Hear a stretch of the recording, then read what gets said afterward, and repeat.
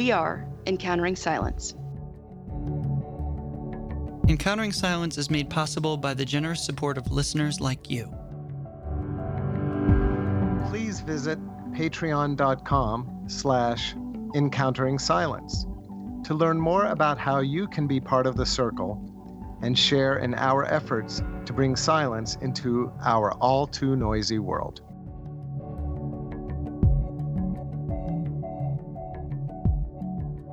The Reverend Dr. Jackie Lewis is an author, activist, and public theologian.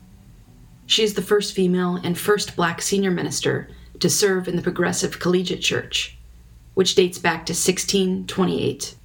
She is a graduate of Princeton Theological Seminary, and Dr. Lewis and her activism work have been featured by The Today Show, MSNBC, The New York Times, The Wall Street Journal, and The Washington Post, among others.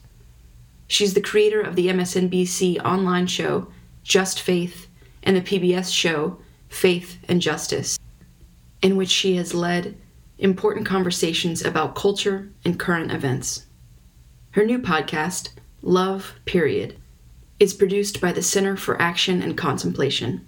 Her most recent book, Fierce Love, A Bold Path to Ferocious Courage and Rule-Breaking Kindness That Can Heal the World, was just released this month, November 2021. Raised mostly in Chicago, she now lives with her husband in Manhattan. Reverend Dr. Jackie Lewis, welcome to Encountering Silence. Thank you so much, Cassidy. What a pleasure to be with you again. So one of the ways we love to begin the conversation is to begin considering maybe what your earliest or most important memory of silence and encountering silence in your life might be. And that's such a beautiful, inviting question. Grew up in this family that was Christian, and we lived on the Air Force Base and went to those kind of clapboard white churches that were non-denominational. But we moved to Chicago. We first went to this Rock'em Sock'em gospel church. That was all the things. I loved it. But when we moved to a new neighborhood, the church was a small Presbyterian church led by children and adults. And the very first time I got to take communion or the Eucharist, I was just about 8 years old. In the Presbyterian church, your parents can vouch for you. So mom and dad vouched for me. I was so excited, like this grown-up thing I got to do. And I was sitting next to my mom, who smelled like that cherry vanilla Jergens lotion. And she's so pretty. And my dad was serving communion as a deacon that day. So the little bread comes down on the golden plate, and I get a piece. And I think the pastor was talking, Cassidy, but I couldn't hear it. Almost like that when your ears are popping or you have that they need to pop feeling. I don't hear anything except her. And she says, "This bread means God will always love you." And then there's this warm, woomy silence after. And I eat the bread and I can hear myself chewing, but that's all I can hear. And it's this sweet Hawaiian bread. Wow. Right? And then the little tray of cups come down and I'm like little things. I'm little. And I take the Welch's grape juice, not the wine, and sip it. And she says, "This cup means God will never leave you." Oh my God, Cassidy. God will always love you and God will never leave you. Wow. And so I drink that cup. And again, that pre-ear popping feeling of there's nothing else except the sound of my swallow. So that silence is filled with delicious flavors and puckery juice and mommy's simple sermon about God's love. That's the best silence ever. When I need quiet, I go there again. What a beautiful testimony to the Eucharist, too. I've heard many things when I've received it. I've never heard either of those lines. And the ways in which that that encounter of silence was also an encounter with all of your senses. It's just so beautiful, and it, like, everything is there. Everything is there. Oh, I love that. I never got to tell that like that before. So your question provokes that memory that is so beautiful to be in that space. Smell, taste, sound. Listening to this story, Jackie, I'm reminded of the title of one of your books, The Power of Stories. Yeah. And so not only was this a moving story for me to receive right now, but I'm moved by the story that you received with and in the bread and the wine, the story of the God who always loves you and the God who will never abandon you.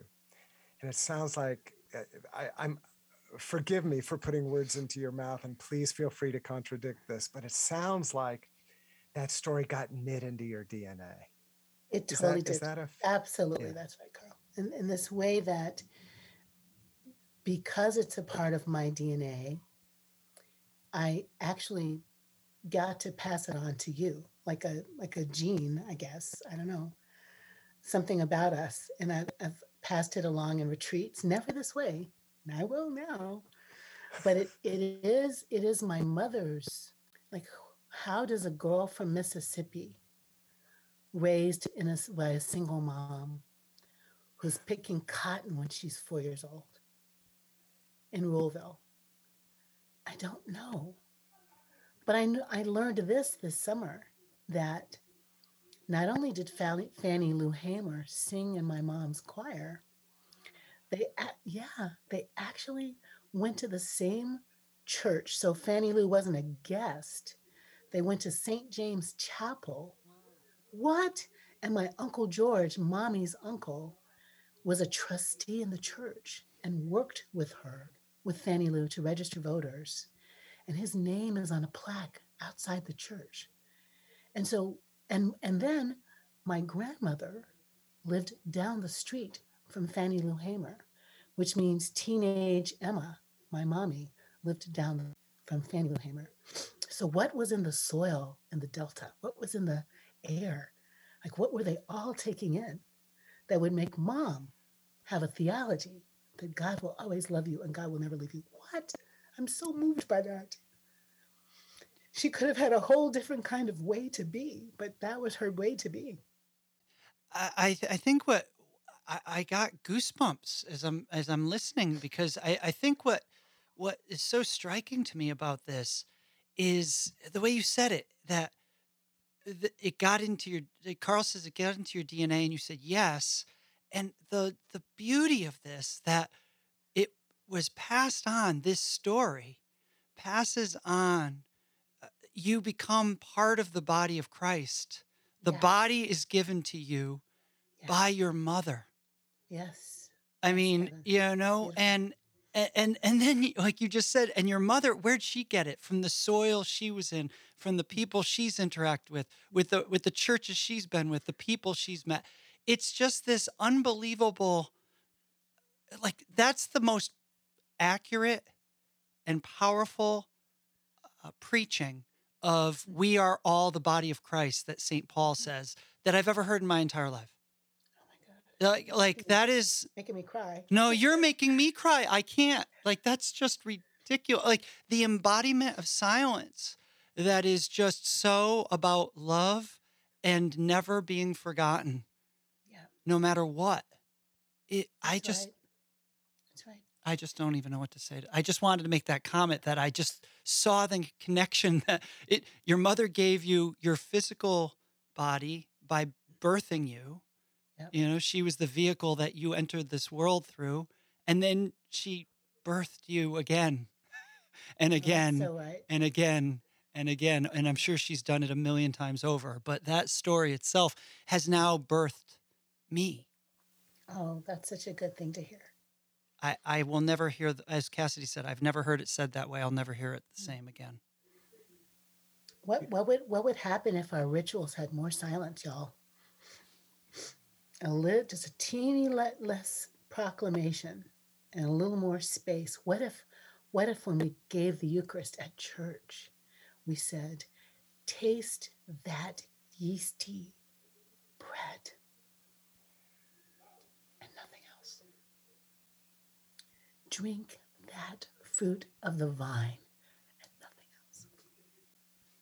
So that the taste and the smell and the texture would actually, we'd understand.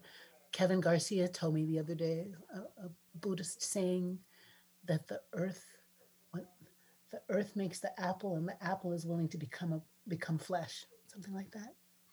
So that we understand that the bread is becoming flesh, really, and the cup is becoming flesh, right? So that we then in turn can bring blessings and proclamation and prophecy and the struggle for justice and all the work we've been given to do forward to those whom we are called to serve or to confront, or whatever the relationship, however it's shaped. And so the web of life continues. I'm Yes. back to the silence. I think what was beautiful about your story is that the silence created kind of the arena or the venue or the stage. I don't know what's the right word here. The place for your mother to speak those beautiful words of life into your DNA, into your heart. And I'm thinking about the Magnificat. I'm thinking about Mary saying, you have filled the hungry with good things and the rich you have sent away empty. And I'm thinking, is silence a place where we can get the people who are used to just exercising their believed, perceived right, quote unquote, to speak, maybe their privilege of speaking, to send them away empty? And then the silence fills the hungry with good things. Maybe that's too big of a stretch, but that's just what came to mind. That captures my imagination. Yeah. There's some democratization you're seeing, maybe in the silence? Some balancing? Yeah, creating the space for more just or more healthy relationships to emerge. That when we're, especially those of us who have been given privilege, when we're busy talking, we're missing a lot. Yeah, I think that's right. Yeah. Jackie, I'm really struck by the ways in which your book, your newest book, Fierce Love, is similarly a kind of feast about what love is and what God is, in terms of both the love that's always there and that will never leave us. And I wonder if you've ever kind of seen your work in that book as this kind of similar feast to that first Eucharistic encounter that you experienced, that you're now kind of passing on in this form of describing this fierceness of love and this depth of love and the ways in which that can feed us all and feed each other with said love. The beauty of conversations and listening, maybe sitting at table together, talking, is the way it makes new paths for our brain, our imagination to work. So I didn't really know until you asked that question, Cassidy, that the book is actually got a lot of food stuff going on. Just because I read it doesn't mean I noticed that. But I'll tell you a non-book story to answer your question. You read the book, so I'm honest in the book about struggles inside the family system. And I did that because everybody's got struggles inside their family system. And what's fierce about love is how you struggle through that. So I come flying in here the other day, like I'm in Chicago working, and I've got a podcast. So I'm sitting at this table in this room that used to be my brother's. It's kind of a hot mess, but I'm in this room and I do my podcast. And when I walk out, my dad has prepared a table before me. So here's another Eucharist. My dad, who's 87 today, who has lost his wife 4 years ago and has a new love, who's always had some temper, has become this incredible nurturer in our mom's absence. He mothers us all the time. So the table, the Eucharistic meal that night is my favorite fried chicken and potato salad and coleslaw. And thighs, thank you very much, because Jackie doesn't do breasts and he knows that. And a glass of rosé. And he's already eaten, but he watches his firstborn daughter eat food. And he sits at table with me and we connect. And there is this kind of through line of how we are inextricably connected to each other, kind of back to your point, Carl, of like, or maybe that was Kevin, with the feeding, the feeding in the body, and it keeps feeding, right? So he fed me, but also we fed each other with determination, persistence. Daddy's not a silence person. We do not learn that in our house.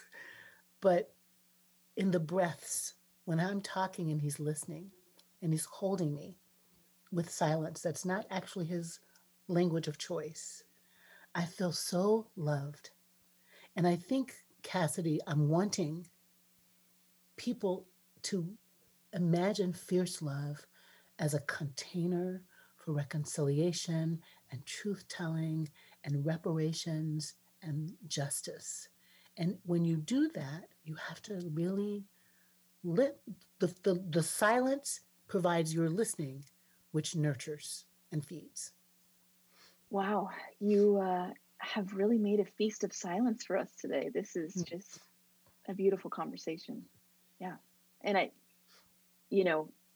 it's amazing how, when we let silence and spirit lead, the different ways we can move, and the different paths we can go down. So just thank you. Thank you. Well, this gives me this wonderful follow up. So you gave us this glorious story of the Eucharist, and now we get this second glorious story of the Eucharist, one from the mother, then from the father. So I guess my question to follow on is, Carl already said it before. We then take it and we do stuff in the world with it, right? That's right. So I'm curious as to how silence plays a role in your teaching, your preaching, your writing, your activism, you're living this out because you are living it out. So I'm kind of curious if you've thought about how silence plays a role, because you just said to us that your father isn't silent. And yet it sounds like he's picked up this beauty of the pause, the breathing, so that he can be present to his daughter. So he's good at silence on some level. Yes, he is. And so I think we all are, even those of us who don't like silence. I think we pick those pieces up. So I'm curious where you see the silence practices in your work. Yeah, thank you, Kevin, for that beautiful question. I have a contemporary answer and a kind of a little bit way back. Yesterday was Dia de los Muertos, for those who are listening. And inside our congregation, yes has been my favorite word. So people, because I'm just a yes girl. So people have, decided to do things. We're going to go repair Katrina and Sandy. We're going to respond to the tsunami. We're going to go to the Supreme Court and stand up for women and have affordable health care. Like the ministry of Middle Church, yes, is led by me, but it's really nurtured by a yes that people do their thing. So a couple of years ago, a group of Latinx people said, we're here, but we're not loud. So they started a small group called Hablamos. And they first were just learning, reminding themselves of their Spanish, but they've become so justicey and also rituals. So they did an ofrenda yesterday, which is what you do on Dia de los Muertos. And they left the church that we're renting and they walked back to Middle Church. They made a posada in a way. And they took their offerings of, pictures of lost ones and pictures from the sanctuary, and they made a ritual ofrenda outside the fence that's at the neighbor's place where you can see into the burnt out sanctuary and see the scorched facade. And guys, it is so beautiful. And they did all of that in silence. So hablamos, which means let's speak, did that in silence, which is amazing. And I, who am an extrovert, shocking, love the quiet, love the silence.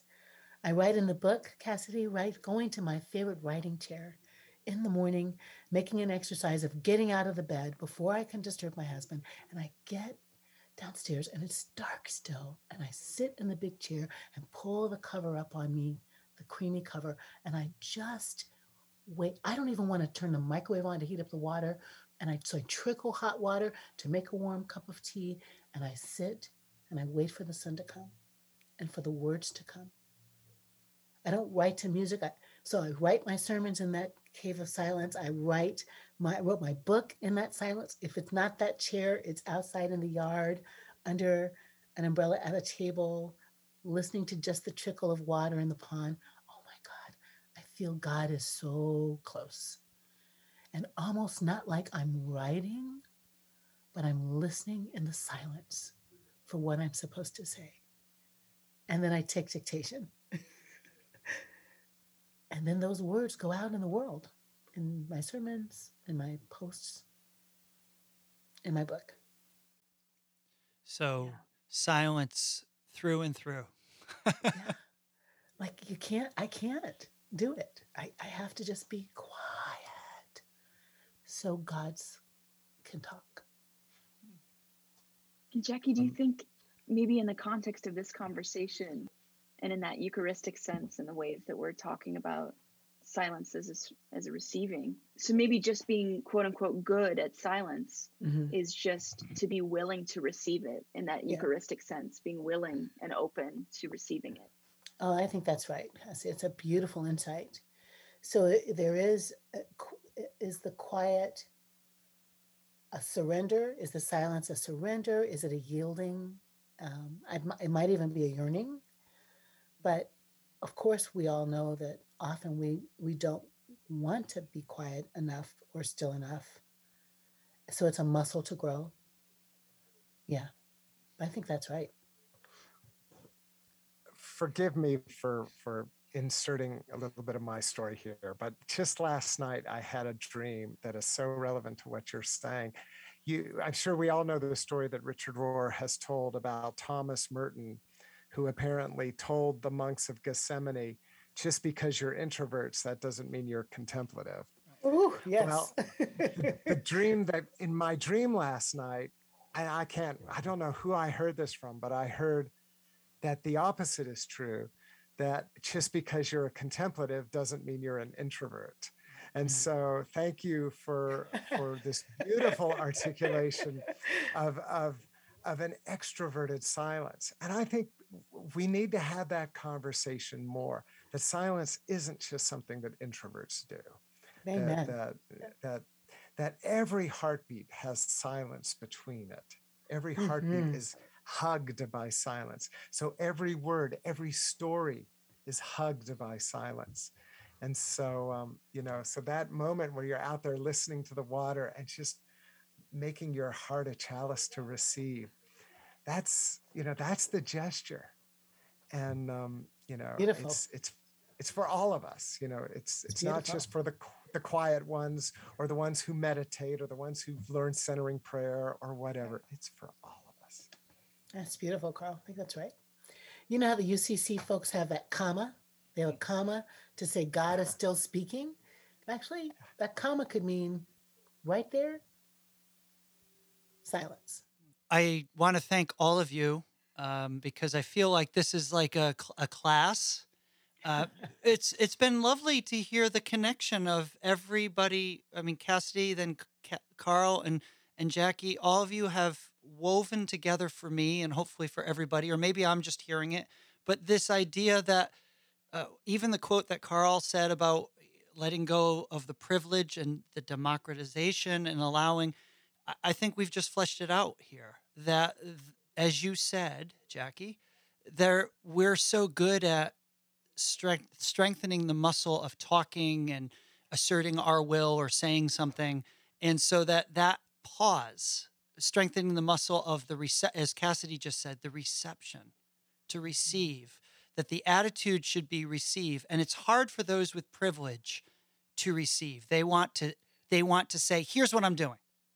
Right. And so as Carl pointed out, hey, this isn't the moment of here's what I'm doing. The moment should be shh, shh, shh, shh. Oh, hush, hush, receive. How are you going to get anything unless you receive? And, that attitude of reception is so important. I just see you, all of you here, weaving for me, wondering if the divine is saying, hey, Kevin, shh, shh, receive.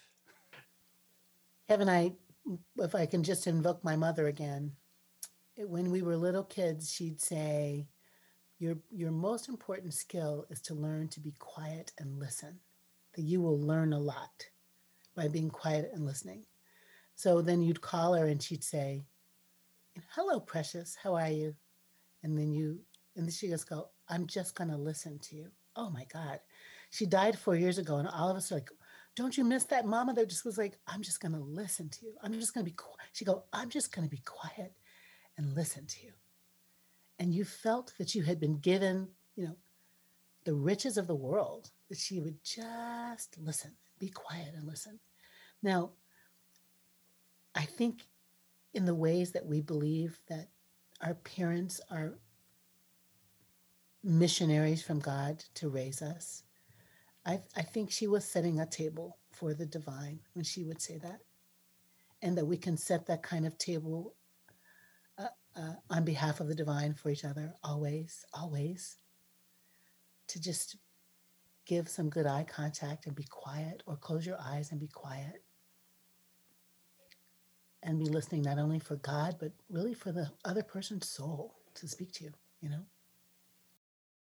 This conversation on encountering silence will continue after a 30-second break of silence. Take a moment and breathe with us.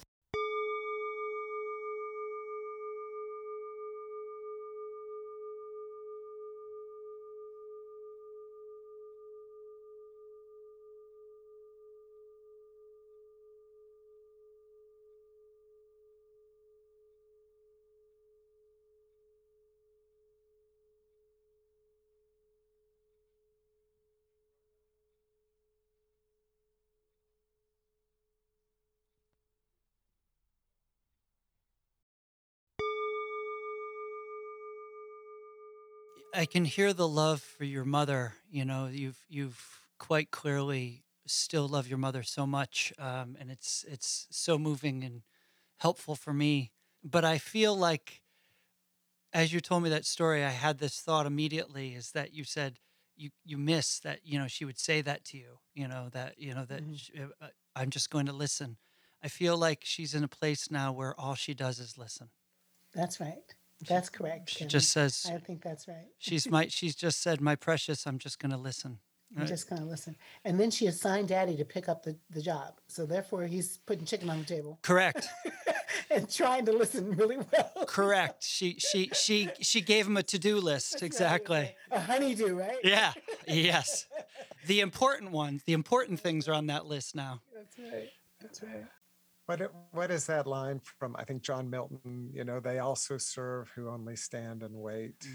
Mm-hmm. That there's such a witness in the richest and juiciest sense of that word, in that capacity to listen mm-hmm. to your precious child, to listen to a person who has been denied the opportunity to speak, but to be able to create that space and to listen to that person. There's so many ways, and the word that comes up for me is sacrament. Mm-hmm. In the most theologically robust sense of that word, mm-hmm. that there's a sacramentality to this kind of relational silence that just really, really rich. That's beautiful, Carl. That's beautiful. Yeah. And I want to hop on to a question that Cassidy actually wrote about your new book, about where you say the children in your life are watching you and learning. And so I'm thinking, not only is your mother listening to you, but our children are listening to us and watching us. They're not, and you go on to say they're not too young to learn to be anti-racist and pro-racial justice. They already notice shades of skin tone and hair and other physical traits. If you don't talk to them about race and culture, some other story will fill the silence. Mm-hmm. And so this brings the question of how silence can sometimes be misused or be, in the service of a story that maybe is toxic. Yes. And so I'm curious if you just have any thoughts there about how do we safeguard the sacramental silence against kind of the toxic misuse of silence? Oh, that's just a great question. I think in that chapter 7 about everyday kindness, where you're quoting that, I think I talk about white rage and black grief, and how in our culture, white rage, white disenfranchisement, white disappointment, loss of white privilege is sacramentalized. Oh my God, we have June 6th, right? And black grief responds to all the ways that, American apartheid, if you will, has wounded all the folks on the margins, but most especially indigenous folks and black folks. And so I think, I'm going to work with your metaphor of sacrament, Carl, because I think it's so beautiful that if white people are feeling like they've been so wounded because the power is eroding, and that keeps them silent in the face of injustice, that is not the kind of silence we want. We don't want to be silent when we don't want to be silent when the conversation about critical race theory is going sideways. Like, that has zero to do with teaching our children American history, everything to do with Derek Bell and others, saying we need to think about sociologically how the law has got racism baked in it so we can make it better. Like, someone says out loud that let's whip this up and see if it makes us a cancel culture, and it does. So parents can't be silent around racial injustice or homophobia or sexism, or parents who want to raise revolutionary lovers can't be silent in the face of that. Parents who feel like the holy is calling us to heal the world can't be silent. And if you think your silence means the child will not know, like we used to think if you didn't talk about sex, they won't have sex. How does that work? Not so much. So it's important, I think, to fill that kind of silence with thoughtful, let's even say mindful conversations to help our children make meaning of the world in the way you hope they will, because someone else will do that. Do we want to delegate that? We might want to collaborate with our faith institutions, with our schools, but do we really want to delegate the raising of, my friend Amanda would say, the raising of imagination? So a story, my granddaughter, Ophelia, is a complicated character at 3.5. She got all the feels. Her father calls her feels, not for Ophelia, but for all the feels. She is joyful. She is energetic. She is brilliant. She's smarter than any 3-year-old I've ever met. She got words, but she also has, I need my privacy. And she used to behave that about 1.5 years ago. She needs some silence. And so her dad and mom gave her words. Is that hilarious? She would walk away, go hide behind the couch. Maybe she was making potty, we're not sure, but she would just go away from us. And now she has words. I need some space. I need my privacy at 3.5. And she takes it. I am downstairs by myself after dinner. She doesn't want people. It's hilarious. Right? But they taught her. They gave her language for that. So she's not moody. She's not in a bad space. She's not being a loner, right? She's being a girl who knows that she needs privacy in the very same way they get her to church every Sunday on the Zoom so she can overhear the gospel, writers would say, and see the love. And my favorite Ophelia silence is at the benediction, and she waits for it. And when Nana is giving the benediction, she reaches her little arms out on the screen and touches my fingers and gives the blessing back. And she'll say to Mommy, is it time for the blessing? Whoop. So you got to get in there. And if I say the word peace, she gets the peace sign with her fingers. She is doing her thing. So my probably introverted on the border granddaughter has been giving language for how important silence is, and it's okay.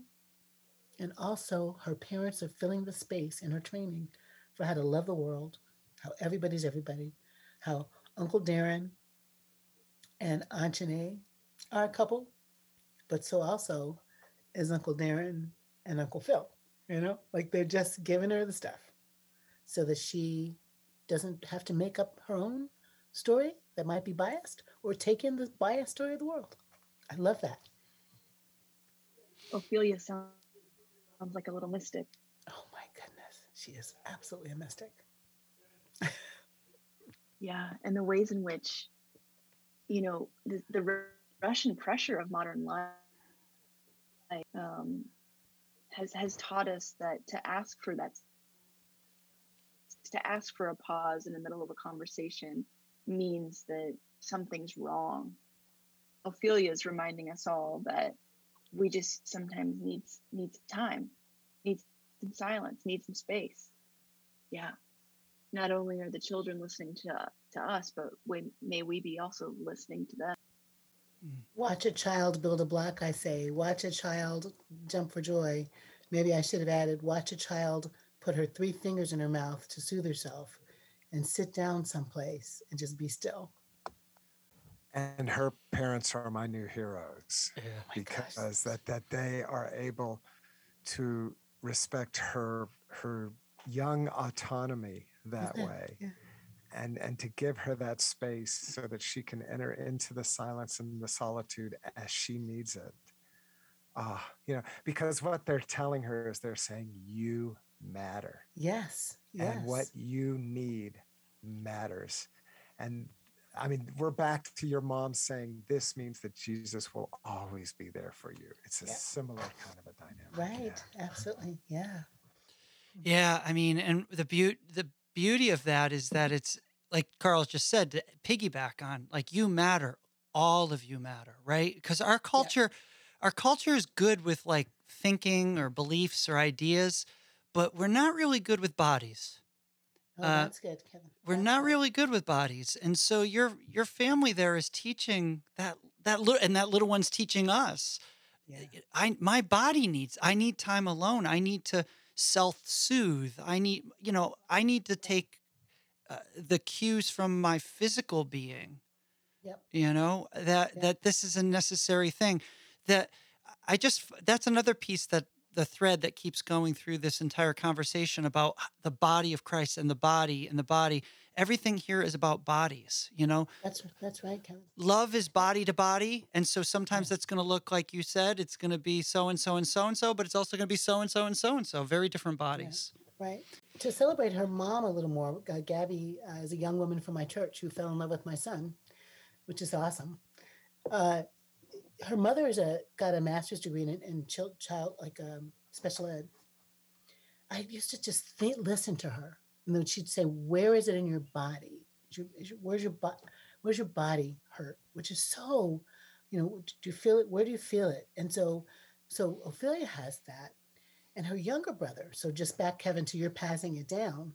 Her younger brother he's just about 2 years younger than she is.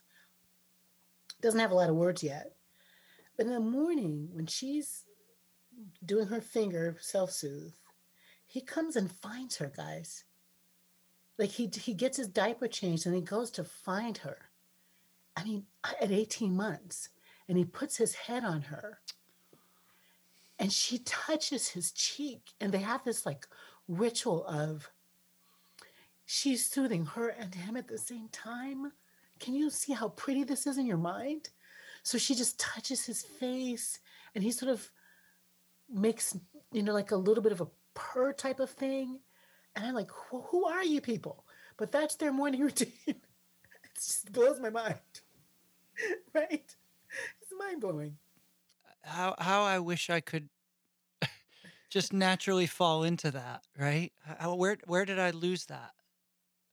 That's just I unbelievable. want it back. Right. Right? Right. I want it back. You are such a storyteller, and it's so powerful, and it's moved me so much today. So I need to ask, what is hard for you to write about and to talk Oh. about? What are the places?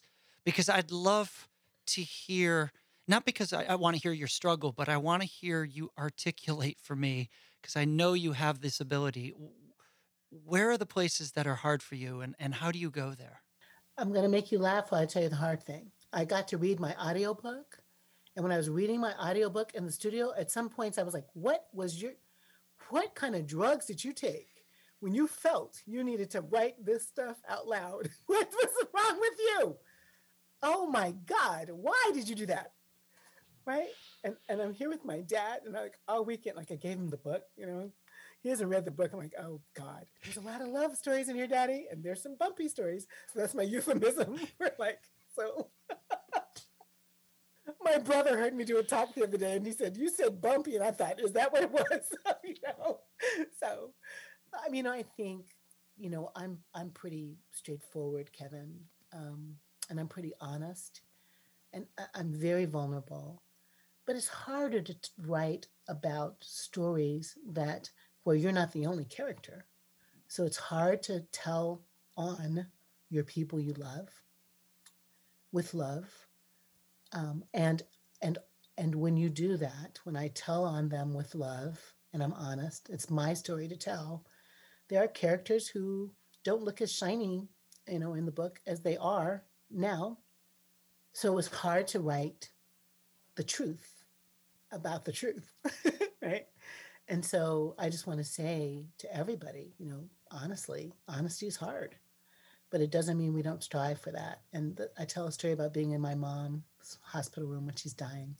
That was hard to write because I miss her so much, but I felt like she was with me saying it's okay to tell that.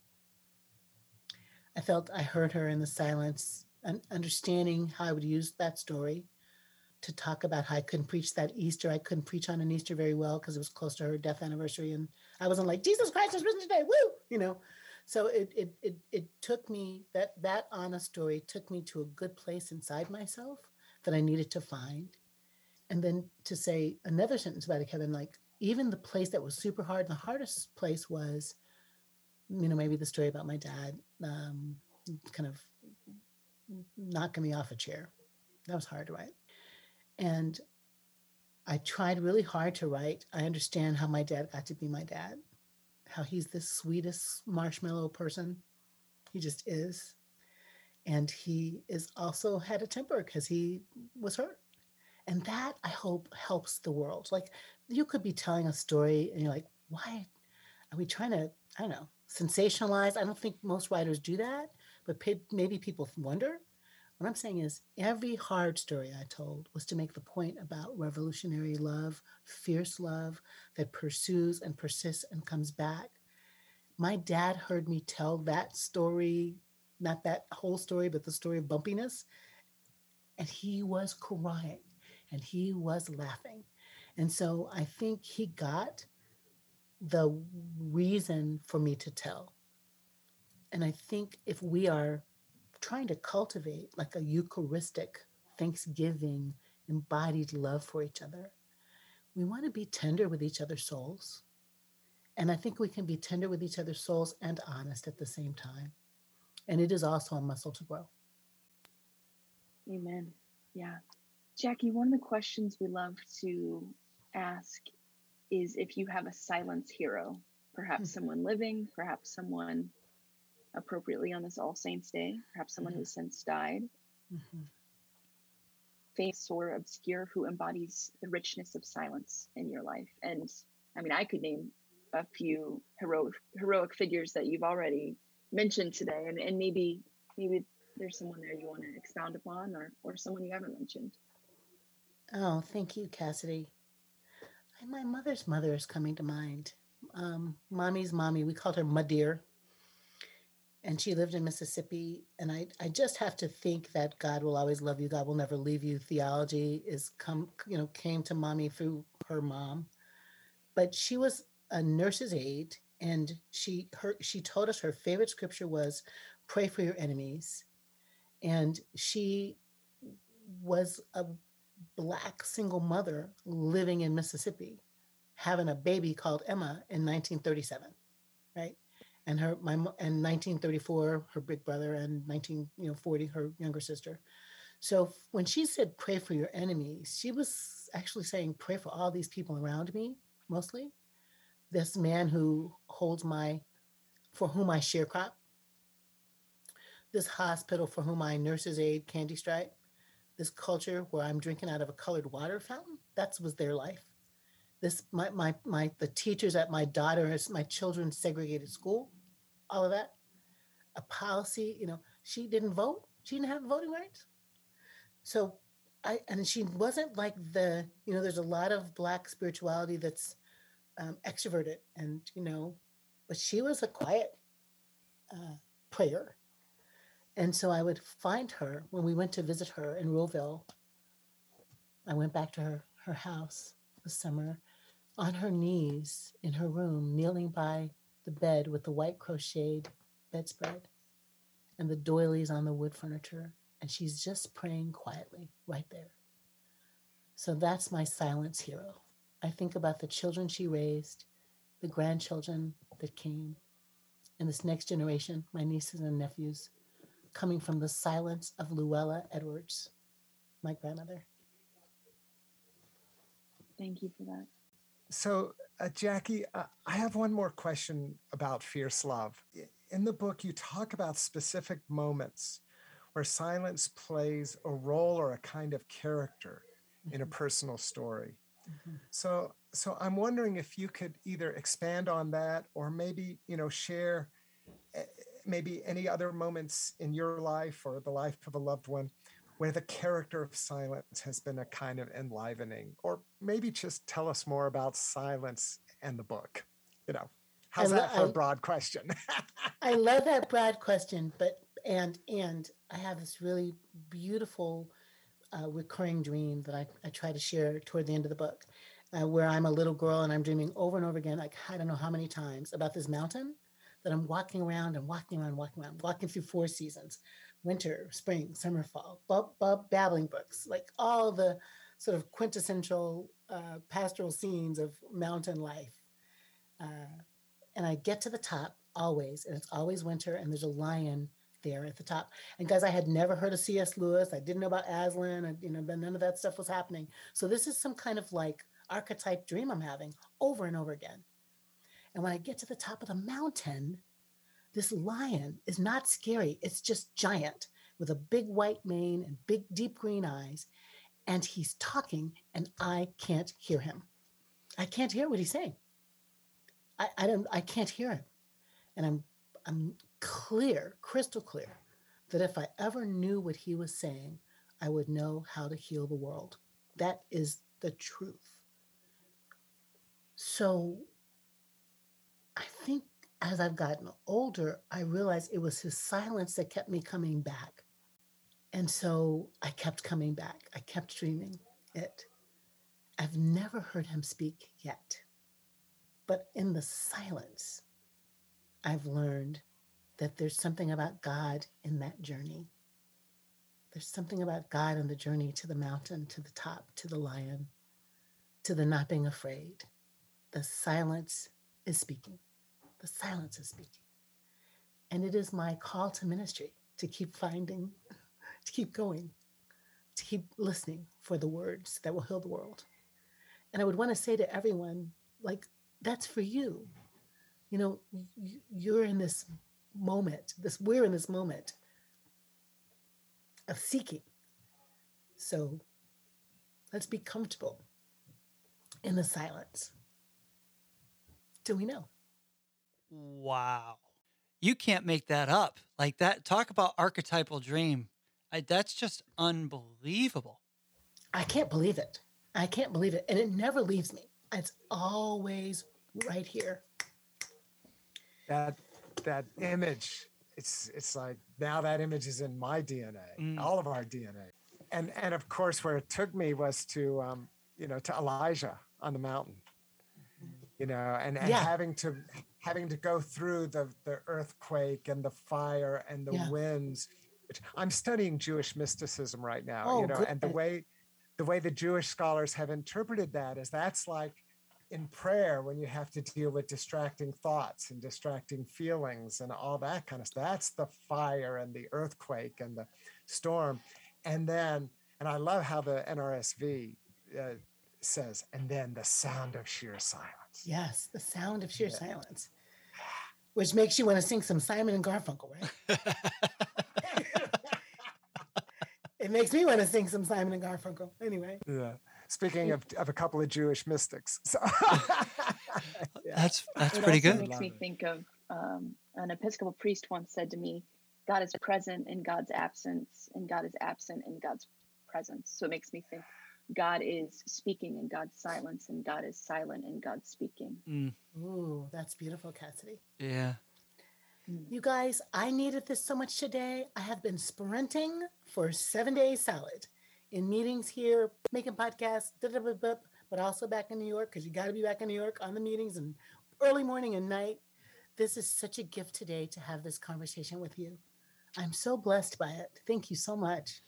Well, really, honestly, thank you so much. I mean, it was just, you just dropped unbelievable images and stories and sensory data that I'm going to be chewing on all day, that just maybe all week. I just thank you for your time and for your the power of your spirit, that was quickened by your mother's Eucharist and your father's Eucharist. It's like we have to thank your family for the gift of the message that's passed on through the body that you've shared with us today. It's been so powerful. Thank you so much for your time. Thank you all. Thank you for coming for me. Thank you for casting me in this way. I mean, this is I get cast to put my fist up in the air and say no justice, no peace.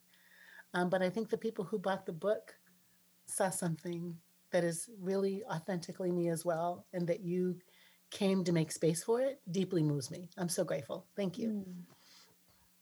Well, and we love this raising the fist and saying no justice, no peace. That matters to all of us. Yes. Yeah. And I think what we see is that taking that pause then nurtures the prophet. That's right. Nurtures the activist, nurtures the warrior for justice. So we are happy to hold that space for the good work that you and others are doing.